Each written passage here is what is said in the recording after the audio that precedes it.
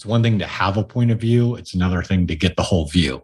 And as business owners and entrepreneurs, we get locked into a point of view of how things are. Well, the market's not this, or the market's not that, or this isn't working, or that isn't working, or what it might be. That's a single point of view from wherever you're standing.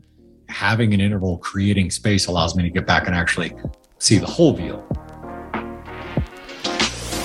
Welcome to the Push Podcast. Why push? Because a nudge is just too friendly. And friend, we're here to help you get your shit together.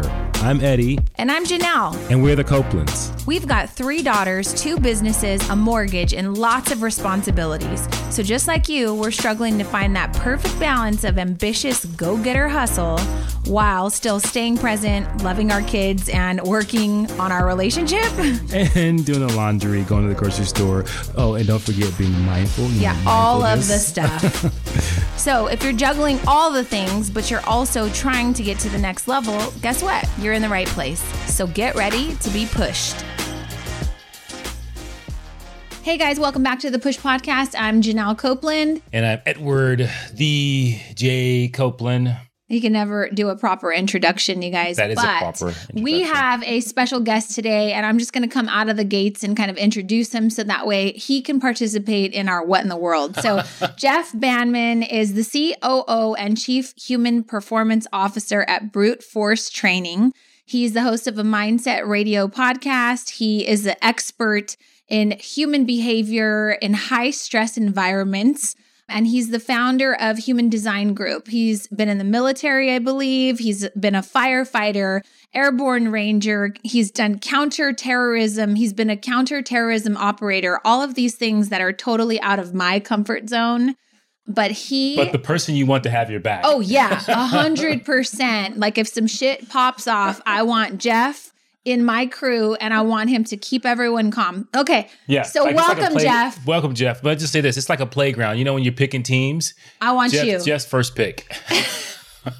Hey, it was outside of my comfort zone at some point in time too. So, you know. That's right. Good perspective. Yep. So Jeff, here's the show. Welcome. We're going to do a What in the World, and you just inspired me for my What in the World. And here's how it goes. I'm sure you're going to have some insight for this. So Eddie has been responsible for booking a lot of our travel recently. We've been going lots of places, business, work, family, whatever.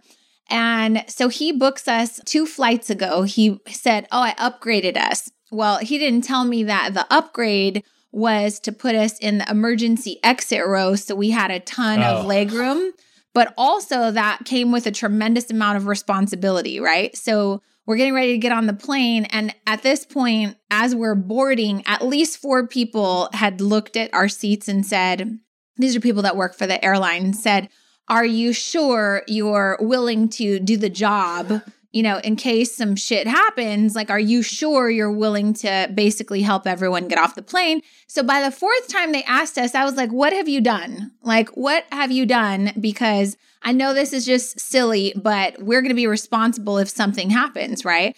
And he goes, honey, are you kidding? The type of people that we are, if we were not put in charge, you would be upset. Like if you want anybody to be calm and have some orderly fashion happening to get off the plane, wouldn't you want it to be the Copelands? And so my daughter goes, yeah, mom, right? Like we're the perfect people for this. And so we laughed about it. And so every flight since then, he has now booked us on the emergency exit rows. And so we take this very seriously. No, you don't. I will tell you this, Jeff. They say, when you sit down, they say, please pull out there's a manual, an emergency manual, and follow along.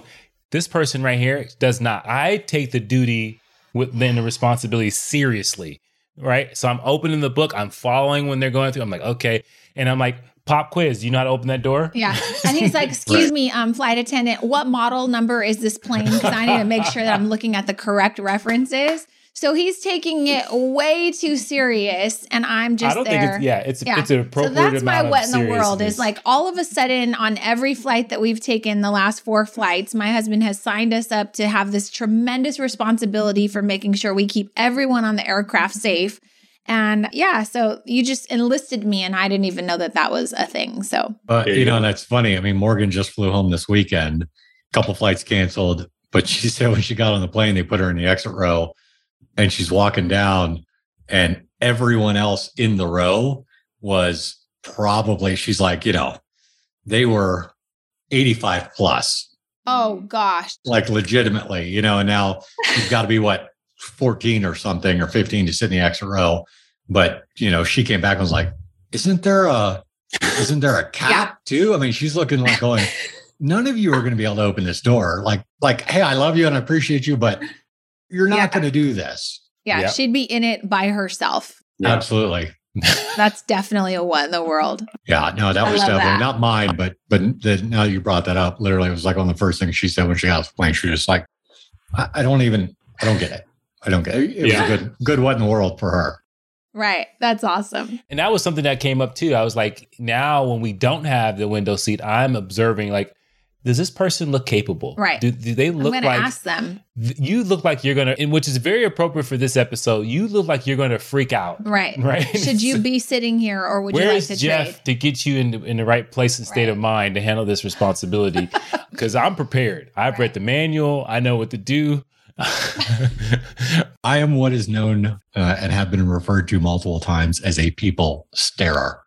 So especially on the plane, right? So if I'm sitting on the plane and you pass me by, I'm literally sizing you up. And, if I'm flying in flip-flops, I'm looking around to see who's a size 10, 10 and a half, just in case the plane starts to go down and I actually need a decent pair of shoes. I mean, that's how my brain works. Like it's totally I love that. I can't even control it, and I'm just, that's hilarious. Okay, you're a threat. You're not a threat. You're okay. You'll help me. You won't.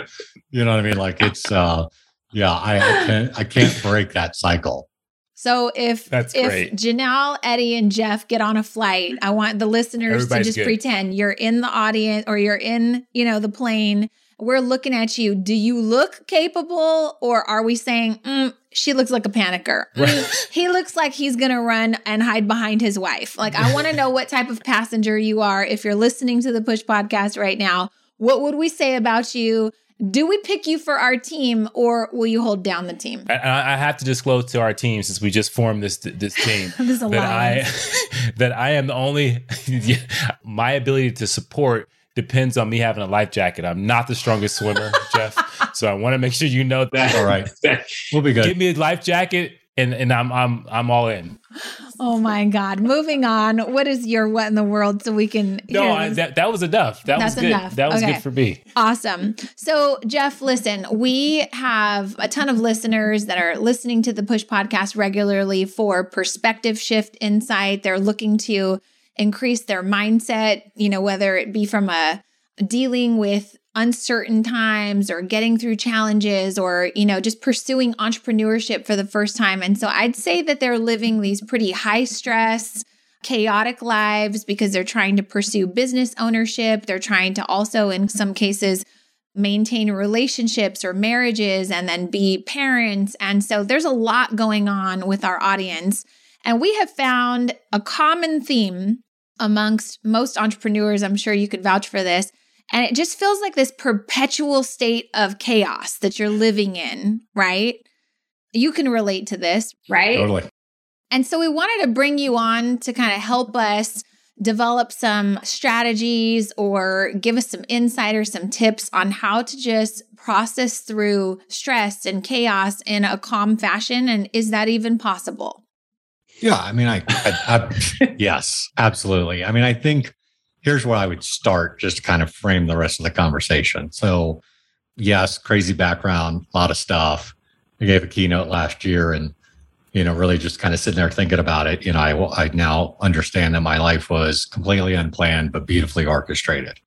And because I've studied behavior in many environments, from entrepreneurship to trading on the stock exchange floor, to combat, to intelligence operations, you name it, I've looked at it, professional athletes. The funny thing is, it doesn't matter what you're doing, right? Stress is very individualized to all of us. And so, the body's experiencing things no matter what. So I think, if we just begin to kind of set a frame of reference for ourselves, it says, hey, it's not the stress Olympics here. It's not like their stress is bigger than my stress. It's all relative. I'm now comfortable running into a burning building or stepping onto what I refer to as a two-way range or, whatever. Yes, it's it's stressful, but it wouldn't be as stressful if, I took you to Afghanistan tomorrow for you, right? I'd be all right. You'd be probably, no, I don't want to do this. Not all right. Yeah, exactly. So this is show muscle, not actual do muscle. I'm sure he's a very capable man. But yeah, I mean, it's not, I think that's one thing. So that's one thing that I see people like, the idea of that compounds the stress for them, meaning like, oh, well, I'm only trying to start a business. That's a big deal. When we get into the comparison game around how our view is, or our perspective is around things, that in and of itself starts to create a whole level. So if we just kind of, if everybody listening right now can just lay down any level of comparison to anybody else and just be like, hey, this is me and my life and my place. And if it's stressful for me, okay, it's just stressful for me. That's not in relationship to anything else. So Jeff, what's interesting is you listed a ton of things that you've done, which I feel like you've lived several lifetimes when you think about everything that you've done. And obviously you're a young man still. How did you get here? Like, how did you get from running into buildings that are on fire to, combat training folks to get into combat, like all these, how did you get to this place where now you're helping people with taking on some of those attributes that you gained and applying it to their lives? Yeah. I mean, it's interesting. I mean, I was slinging pizzas at Domino's at 16 years old, right? I mean, slapping 350 pizzas an hour for 3 hours straight on a Friday night, competing, and all that stuff, and potentially on my way to own a Domino's franchise in Northern Virginia. And one of the drivers came by one Saturday and he's like, hey, come here, check this out. And I walk outside, he pops his trunk and he's got fireman gear in the back. He's got firefighter gear in the back. I'm like, where'd you get that? He's like, I joined the firehouse. I'm like, what do you mean you joined the firehouse? I joined the firehouse down the street. I'm like, you can do that? He goes, yes, you can. I'm like, ooh. And next day I hopped in my car, drove down, walked in the fire station. I was 16 years old with this stupid haircut, long hair on top, shaved around the sides. Like, I want to be a fireman. And, so at 16 years old, the way it timed out, I got voted into the department and like within a week started fire school. And, within basically about 4 months was going into my first house fire, because you could do that back then. Right. I mean, wow. On 50, you have to be 18 to do that now. But back then you could ride, as a third on the engine at 16. Wow. Jeez. So I loved it. I basically lived at the firehouse all through high school, 24/7. I ended up getting hired right out of high school about 30 days after I graduated. Had a career as a firefighter, but a couple of years in, kind of was a little bored. Wasn't super stoked about myself. Probably was a little overweight more than I wanted to. The fire service was a really great challenge, but I was just looking for something else, and just pure happenstance ran into a recruiter who had just come out of Ranger Battalion. And he's like, oh, come talk to me. And I'm like, all right, that sounds cool. And so just moved on to that phase. And then from Ranger Battalion to reconnaissance unit, part of the first guys on the ground in Kosovo in early 99 when the Serbs invaded, opted to get out of the military at that point, just challenged by a few things. And I knew the path that I would go down required 130% and just tired at that point in time. And so I opted to get out, kind of went back to the fire service on the crisis management world, got involved in, believe it or not, chemical and biological weapon training for fire departments, police departments around the nation. So I became a bioweapons expert for response. And then 9/11 happened, and I was on duty the night of September 10th, having coffee with the guys in the morning of September 11th, and then spent 4 days, because we were just outside Arlington, spent 4 days down at the Pentagon, kind of immersed in the response down there. And then shortly after that was just doing some programs with some people, and, some guys from the CIA were there, and they said, hey, what are you doing? And I said this. They said, you want to come to work for us? I was like, well, yeah, totally. And 6 months later was in Africa running my first operation. So, wow. Yeah, that took about a decade. And when I stopped traveling the world, part of our requirement is also to train and develop a lot of our special missions people and just kind of a whole eclectic group. And we were having some problems. And so we took a chance to really begin to look at the difference between kind of the tactical model of training, the check the box, can you do this skill, to how do these people show up in a particular environment? And how are they managing and regulating their central nervous system up against some really hairy moments in time? And that's, not even bullets flying. That's just, people that are trying to become a part of certain organizations or connect to things or, a variety of stuff. And that just brought out what I say, the full on geek in me. I had always been, when I look back, always been curious about how to be better, how to train better, how to regulate, and then had the full force of the US government behind me and started, mapping minute shifts in heart rate variability to variable stress points and creating scenarios and exercises and training systems that really began to help our people get out of their head and down in their central nervous system to regulate in those moments. Because, when you're at war with an enemy who is I call a nose down enemy, they're feelers, they're intuitive based. They'll smell if something's wrong quickly. They don't have to think about it. They know deeply inside. Mm-hmm. And so how do I get our people super capable there? And then that just kind of spun off into a variety of things. So that's the short, quick roadmap. Yeah. Yeah. Awesome. And so you took that and now you're helping people with the chaos of life and conflict management. Yeah, absolutely. I rolled that out into a business that we did work back in that community for quite a while. And then, where we met, Doug and I were working together doing the meditation shoot event, which I think is a radically amazing event. I mean, because you go from a place of meditation where you are feeling distinctly safe, finally, which we don't really know what that feels like for most of us. Your central nervous system is wide open and completely regulated.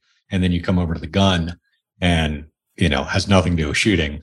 The gun's going to bring up whatever you're dealing with at that time. I mean, it's, when you look at a lot of entrepreneurs, it's a lot of anticipation, a lot of expectation, a lot of letdown, a lot of just needing to hit the target. I'm going to do it. But then that, puts too much pressure on the trigger and you miss, or, perspective shift. We had a extremely high performing, one of the top SaaS guys in the world brings his people to us. And, I had him on the gun and doing a drill where he would shoot a small target, 3 inches away and then step out and a large target, 45 meters away, same visual perspective. So technically, same size bullet, same size target, basically. But I leaned over and said, that's the difference between, a $10,000 deal and a $5 million deal. All the fundamentals still need to apply. What's going to have you miss is your perspective. Because now all of a sudden I filled that space with unknown, uncertainty, fear. Am I going to do this? Am I not going to do that? Can I hit it? Am I going to be right? All those questions come up versus if it's 3 inches from you, all that goes away. So it's an interesting look, right? It's an interesting perspective. So for those of you that are like, hey, I'm not into shooting or something, when I met Jeff, he was talking to me about this retreat that he hosts, the shooting retreat. And he was explaining to me they go from a deep meditation and then get up and walk over to a gun and they're shooting things like, really far away. And I love how you just broke that down right now, because the difference between you shooting and hitting your target and you missing it is a lot of the things that you create in your mind that become obstacles that create the chaos, whether it's the self-sabotage, it's the doubt, it's the imposter syndrome, it's all of these things that you're creating, which create chaos and help you miss the target, right? And so, just all the overthinking. And so the meditation is coupled with the shooting, but it's like you said, it's not about pulling the trigger or shooting. It's really about you recognizing, okay, I went from this super calm state to now what's all the confusion that I've created now getting to the target. So I hope you guys are catching that, because it's a really cool way. I wonder what would happen if I brought the IRL retreat ladies, and put a rifle in their hand and told them to shoot. They'd probably freak out. But I think the beauty of what you created was finding the stillness to be able to do something really hard and challenging or scary, but do it calm. So how do we do that without sending them to the retreat? I mean, you can, there's a lot of things you can do with it. I mean, you can like putt, you know what I mean? You can set up, because it's basically what you're looking at. Here's kind of the fundamental breakdown of it. So if I go from distinct style of meditation with a good regulated breath, right, that triggers vagal nerve and sends signals of safety to my brain, and I'm anchoring that in the present moment going, yeah, okay, I'm good, I'm safe, and I achieve that place. Any focused, concentrated effort with a high probability of missing, is a great little exercise to do. So, right, because I mean, here's what I always say. Shooting is nothing more than pressing through the trigger without disturbing the sights in any condition imaginable, right? I mean, technically, it's literally, if I can press the trigger and not disturb the sights, I'm going to hit what I'm aiming at. What causes me to miss is I'm not focused on my sights. I'm distracted by something. I'm putting too much pressure on the trigger. I'm flinching. I'm moving. I'm anticipating the recoil that may come back at me, right? Just all these things are flooding into space. And so where you have to come back to is understanding the process, the systematic process that keeps you regulated. And then the perspective of, all I have to do is literally move about a quarter of an inch while I don't disturb the sights. That's it. That's all you got to do. Wow. It's interesting because, and I hope the audience is catching this, like the shooting is an analogy of life and everything that you go through. And what Jeff, I think, is saying, and correct me if I'm wrong, but one of the things I thought was interesting, you said it's a meditation first, and then you step up and you fire. And so as we were stalking you and going through some of your material. Poor choice of words, Edward. Words matter. Yeah, well, you talk about the value of space, right? And so a lot of times we talk to business owners, we talk to individuals, and the one thing that they constantly say, I don't have time to meditate, right? And so you find that they constantly focus on the chaos. But a lot of things you talked about, whether it be heart variability or meditation, it's the space. So talk to us a little bit about that, the power of that space that you have between the chaos. Yeah, I mean, that's kind of what came out in the keynote for Firehouse, second largest fire conference in the nation last year. And it was titled The Space Between, right? And this was very present for me all through last year, right? Finding the lull, right? And I think that's been a part of everything I've ever done. I used to run this exercise that I called Lull in the Gunfight. And, the guys would come in and total chaos erupting around. And, we're throwing smoke grenades at them and flashbangs and machine gun fire, like just craziness, right? Just imagine combat at an extreme. And they've got to kind of sustain this engagement. But because I'm controlling everything happening, there are points where, the enemy's got to reload too, right? The business has got to breathe. Then things happen. And really the point of the entire exercise is, do I find those moments, right? We deal with intervals of life all the time, and where I find points of recovery, where I catch my breath, where I settle in and check myself, right? If I don't find those, then I'm just chaos to chaos to chaos. And all what I, like to say is my cognitive aperture, my ability to kind of stay present, stay connected, gain new perspectives, see what's going on. All of that continues to shrink dramatically, right? You're just fighting to keep that cognitive aperture open. And so if I don't find those spaces, if I don't either take it when the environment gives it to me or create it when I know I need it, I'm just spinning my wheels, right? And it's just going to be more chaos perpetuated. And so, I'm a big Alan Watts fan. I love, he talks about the space between and the intervals, what brings about sound is actually silence, right? It's, it's a break in the silence in the space that lets you actually hear things. What did he say? He said, a net is nothing but a bunch of holes tied together. Like the purpose of the net is the hole. The holes create the net, not the knots, right? That's the value. Wow. And so when we begin to look at things, I mean, this has been a challenge, right? We basically acquired a pretty distressed company here that was not run well for a long period of time. And there's been ups and downs and a lot of chaos and a lot of frustration. And, Mike and I are diligent about creating spaces so that we can actually find the perspective. It's one thing to have a point of view. It's another thing to get the whole view. And as business owners and entrepreneurs, we get locked into a point of view of how things are. Well, the market's not this, or the market's not that, or this isn't working, or that isn't working, or what it might be. That's a single point of view from wherever you're standing. Having an interval, creating space allows me to get back and actually see the whole view, which is something, that we just don't do very often. I love that. So a couple of things that you touched on. You said that even in the midst of chaos, the enemy has to reload too. And I hope that people understand that, because I've been in business long enough to know that, there are, like you said, intervals of life. There are seasons of prosper, there are seasons of harvest, there are seasons of drought, right? And those are just the intervals that life will always throw at us, whether it be business, whether you're not chasing a business, but maybe it's in your marriage or your relationship or with your kids or finances even. So there's intervals in every area of your life all of the time. But knowing that the enemy needs to reload too, to me, hits my heart, and it's pretty powerful, because that's the space you're talking about, right? Like when the enemy is reloading, that's when you need to be recharging and re-energizing and then going. And I think that that's a really key bit of advice for people to understand. Like there's never a time where you're constantly under target, right?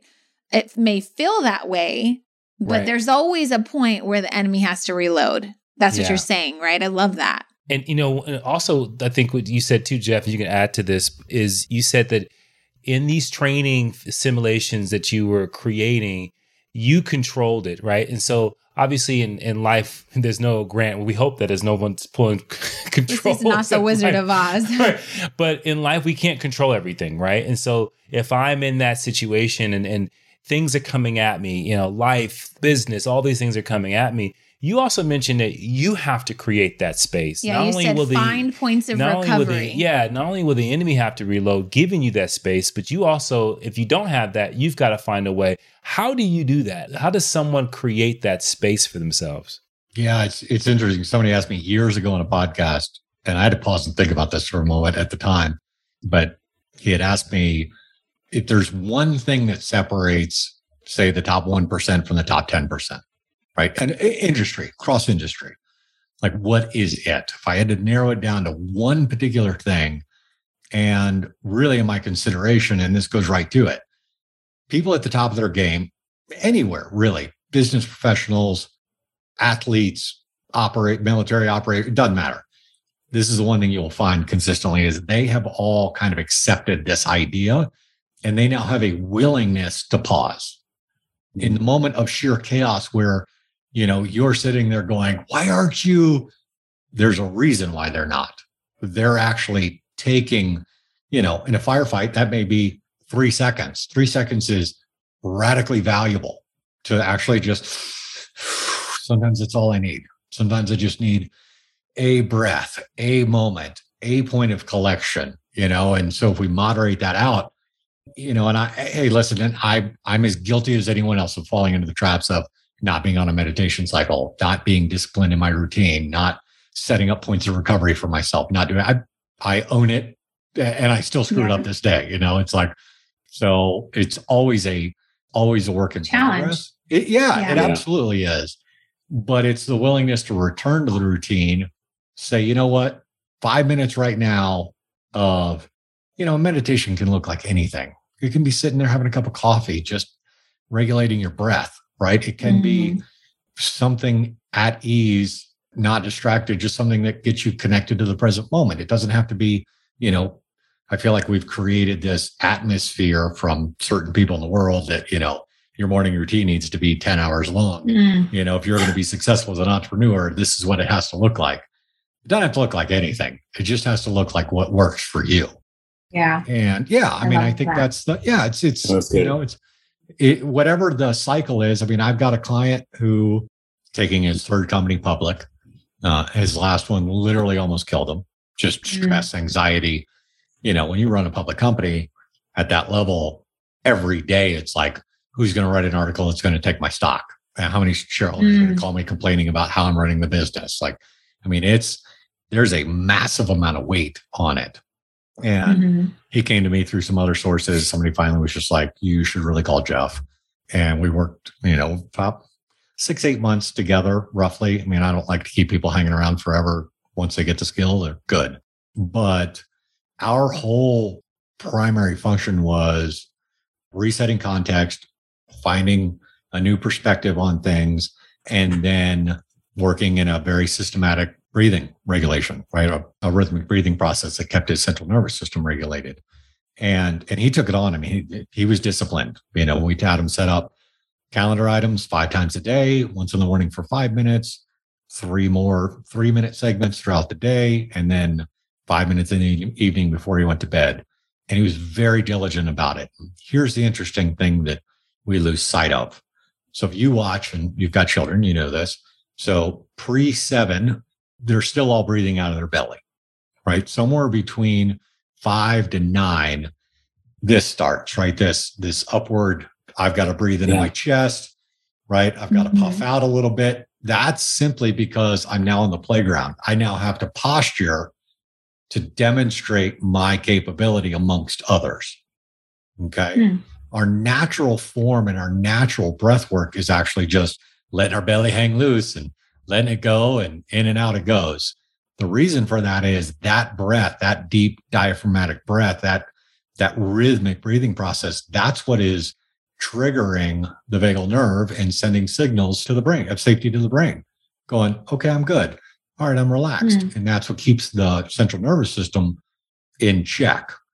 As we age, now we've got to step out. Now we got to posture a little bit. Now we got to, look good and present well. And I'm bigger than you. And we have to become something. And so, but naturally the body wants to return to that breath. We just have to train it to get there. And so I love that. Yeah. After about 90 days, I mean, he's got some serious people on the board. And one is a former commander of Naval Special Warfare, and he's like, hey, sir, I want to link up with you after the board meeting today.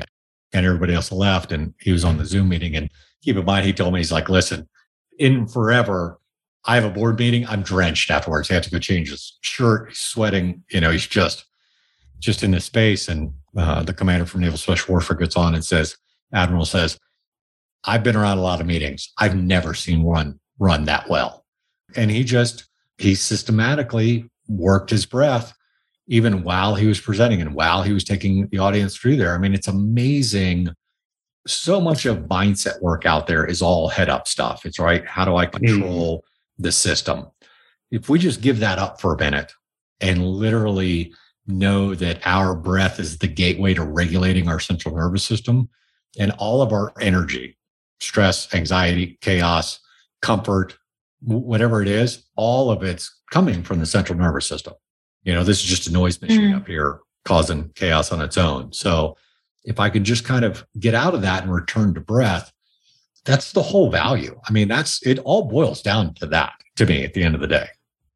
That's crazy. And I love that, because how that makes me think about it is when you have someone as you're working with and you're helping with, and they understand like intellectually what they should be thinking or focused on, but their body tells them something different. And what you're saying is, and I agree with this is really great, is that if we can get the body to be aligned to what the brain is trying to do, then you don't have to worry about this kind of duality of like, I know I'm supposed to be focused on this, but my body is telling me I'm nervous as hell, right? And I'm stressed as hell because my body is kind of betraying what I'm trying to do.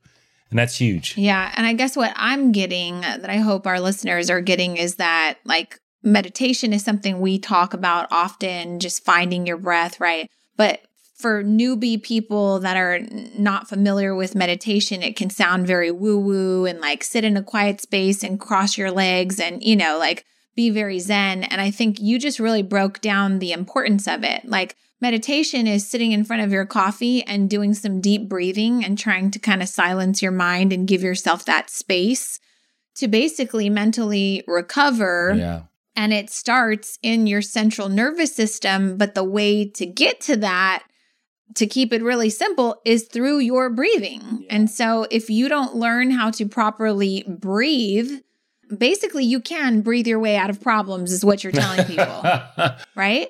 Because focusing on the breathing is tapping into your central nervous system, which is controlling all of your stress. And so if you can learn how to breathe like a baby to 7, then you're good to go. That's what you're saying, right? Yeah. I mean, it's so funny, because I'll teach classes for like 3 or 4 days. At the end of it, go, okay, cool. What I gave you was the ability to breathe well. That's, now, there's a lot of things that trigger into that, the context and the frame of reference and all those things. But, there's 2 points to this. One, I think Buddha said it exactly right. We are like nose down an Indian elephant trying to be controlled by a bunch of monkeys on top. And that's why everybody's in the gym in January and out by March, right? Because the elephant, our central nervous system, wants what's familiar. Yeah. What's familiar doesn't have a good or bad to it. I mean, I'm a big believer that we're all kind of trauma-driven people. And just like stress, it's not the trauma Olympics. I mean, you may have lost your teddy bear at 3 years old, and that have been a significant thing that shaped your whole life, right? So one, we're often not aware of those types of things. For instance, my client, he was pretty convinced at Ford that his parents were driving around at night looking for a place to drop him off. Mm.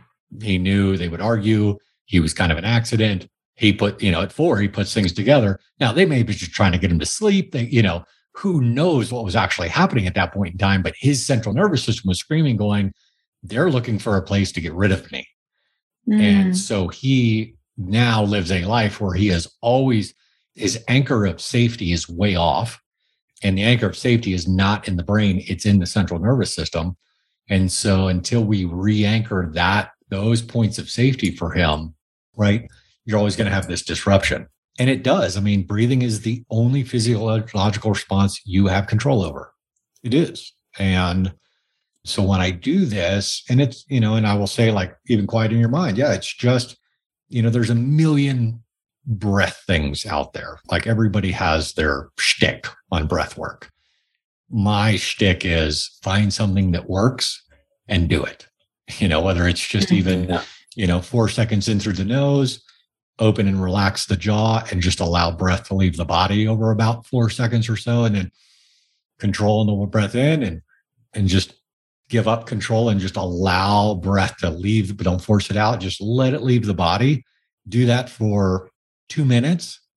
That's a massive point of regulation for you.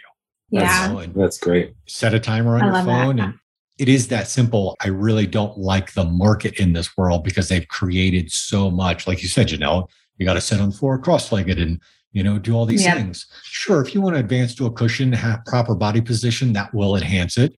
But at the end of the day, most of my mornings, I get my coffee, I sit down, I sit in a chair, I just kind of get my shoulders rolled back and relaxed so I'm not breathing up into my chest. I get my belly in a position where I know I can breathe, and I just kind of relax. And some mornings I want to close my eyes, and some mornings I want to open my eyes and look around, and I just let my brain go wherever it wants to go and decide whether or not I want to be there. Okay, awesome. Okay, so kind of bringing this full circle, you talked in the beginning about not comparing someone else's stress to your stress, like you obviously fighting fires or, being in combat with guns and grenades and smoke and stuff like that is different than starting a business, but everybody's stress is different. And you said something that I really loved. You said, what's your anchor of safety? Like, everyone has it. It's like a barometer, right? So your anchor of safety is obviously a lot greater than most people who have not been in combat or had to walk into a fire. But I think it's fair to say you also have an anchor of comfort. You have an anchor of familiarity. Like, everyone's got these anchors and they're at different levels. And so you can't compare your situation and your stress to someone else's. But I think the key is we should all be trying to increase whatever that barometer is, that barometer of safety, that barometer of comfortability, the barometer of understanding, right? There's so many different anchors and barometers and scales that we operate individually on, But I think if we're listening to the Push podcast or we're trying to do this work of personal development, that is to challenge us to kind of increase those barometers, right? To let go or release the anchors or be able to tow greater weight, or you get what I'm trying to say. Like everyone's is different, but we're trying to increase it. And I think the best way to do it would be, it sounds like you're saying simple things like rest, tap into your central nervous system, breathe.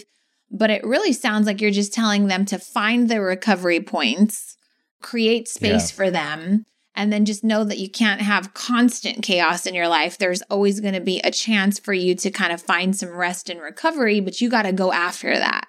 Yeah, you got to have something. And I think one of the things that I love about this, Jeff, is like you said, find something that works and work that process. We were just on a call today where we were talking about you got to have a strategy for all the things that you encounter, good or bad. And if you have a successful strategy and based on the outcomes and how you feel and all those different things, and you have a bad one when you make yourself feel a certain way. Right. So I think that's fantastic. But finding points of recovery, because you made it sound like, it could be just, sitting down with your coffee and breathing. Finding points of recovery does not mean sitting on the couch, scrolling through social media, giving yourself a break from, all the shit you should be doing in your business. Like, you should be focused on QuickBooks or marketing. And you're just, hey, Jeff said, find a point of recovery. So I'm going to sit down and be on TikTok for an hour. That's not a point of recovery. And so I think we have to be real with, when do you give yourself the chance to rest, recover, rejuvenate, and just kind of clear your mind?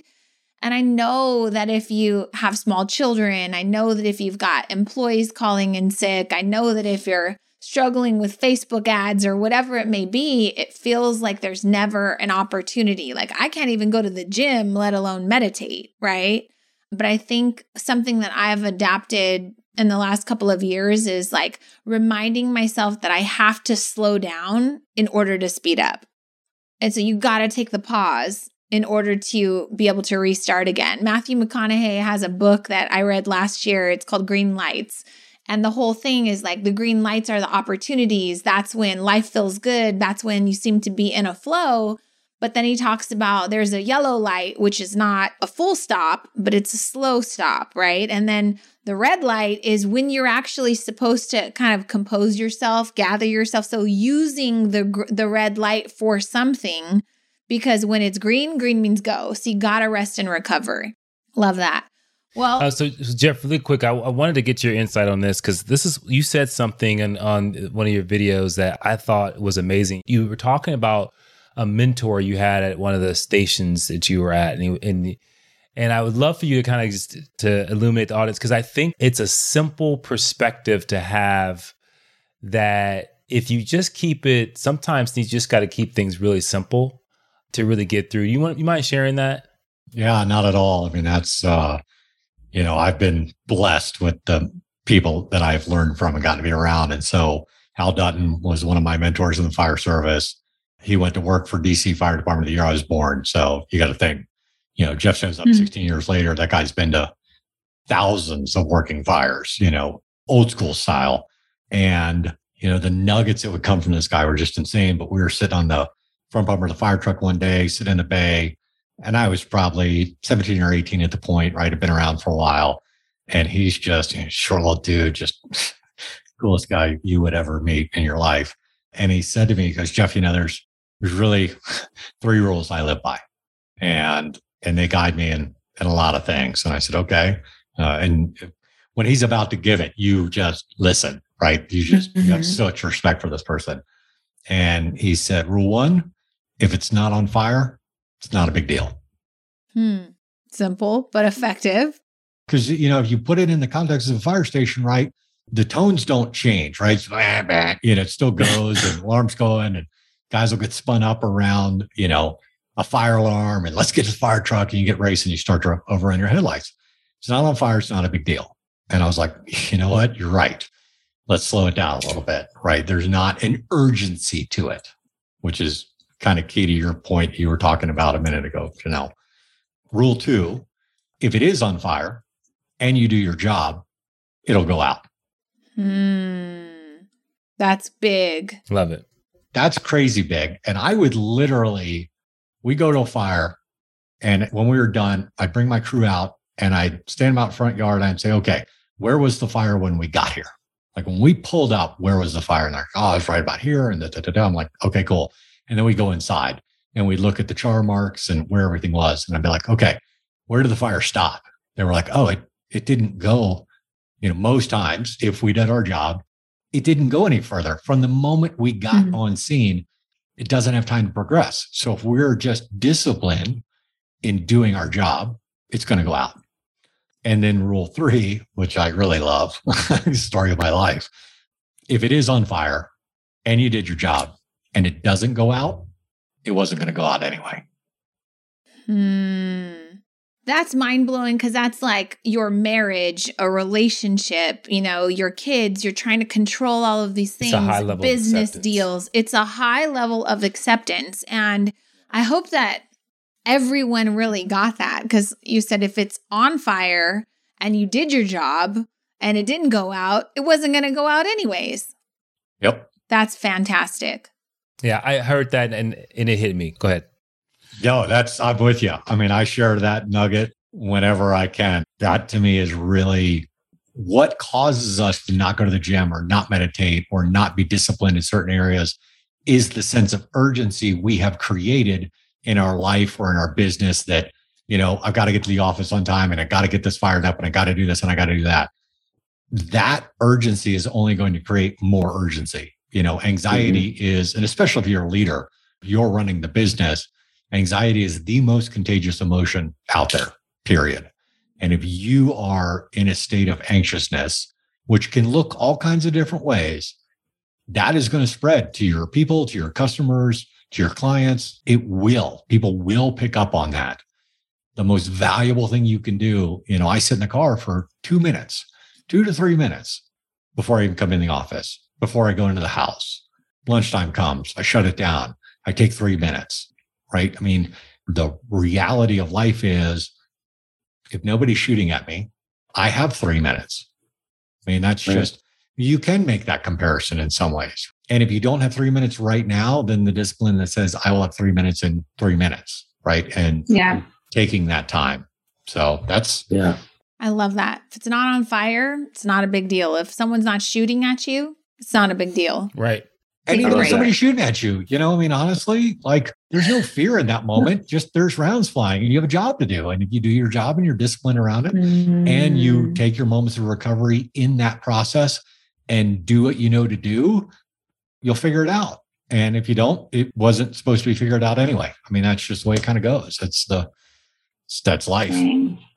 So do your job in the fire, ladies and gentlemen. I love that. Jeff, thank you so much for sharing your wisdom and your time with us. And I hope people got something great out of this. Where can they find you other than your website, brutetrainingforce.com? Bruteforcetraining.com. Yeah. You can find us on Mindset. Yeah. Mindset Radio will be back up shortly. We're going to be diving in, looking at the kind of the art and science of producing results. And what that whole kind of internal process looks like. But Mindset Radio will be back up. You can, best thing, honestly, these days, because I've pulled a lot of my stuff down, you can find me on Mindset06 Actual on Instagram, or you can go to Mindset Radio on Instagram, either one of those. That's the best place, really. Love it. Fantastic. Well, thank you so much. And we will definitely be sending our listeners over to give you a follow and make sure that maybe we get you out to do a retreat for us. I want to shoot some guns and do some meditation. So we can have a good time with that. That's even if people are nervous about it, it's okay, right? We're okay with that. And even if people choose not to participate all the way through it, it's all right too. I mean, that's part of the learning process. Love it. That's awesome. Thank you so much, Jeff. And Thank you, Jeff. We will see you guys in the next episode. Thanks so much. All right. And push through. Thank you for listening to the Push Podcast. hey, we want to hear from you. So if you have a question or there's a particular topic that you want us to tackle and you want us to help you push through, you got to do something for us. You got to go to Apple Podcasts and you got to leave a rating and a review. And in that review, go ahead and leave that question with your Instagram handle so that we can shout you out when we actually answer the question. And we'll talk about that on the podcast and make sure that, hey, this particular podcast is made for you. So leave a rating, leave a review, leave your handle, and until next time, push through.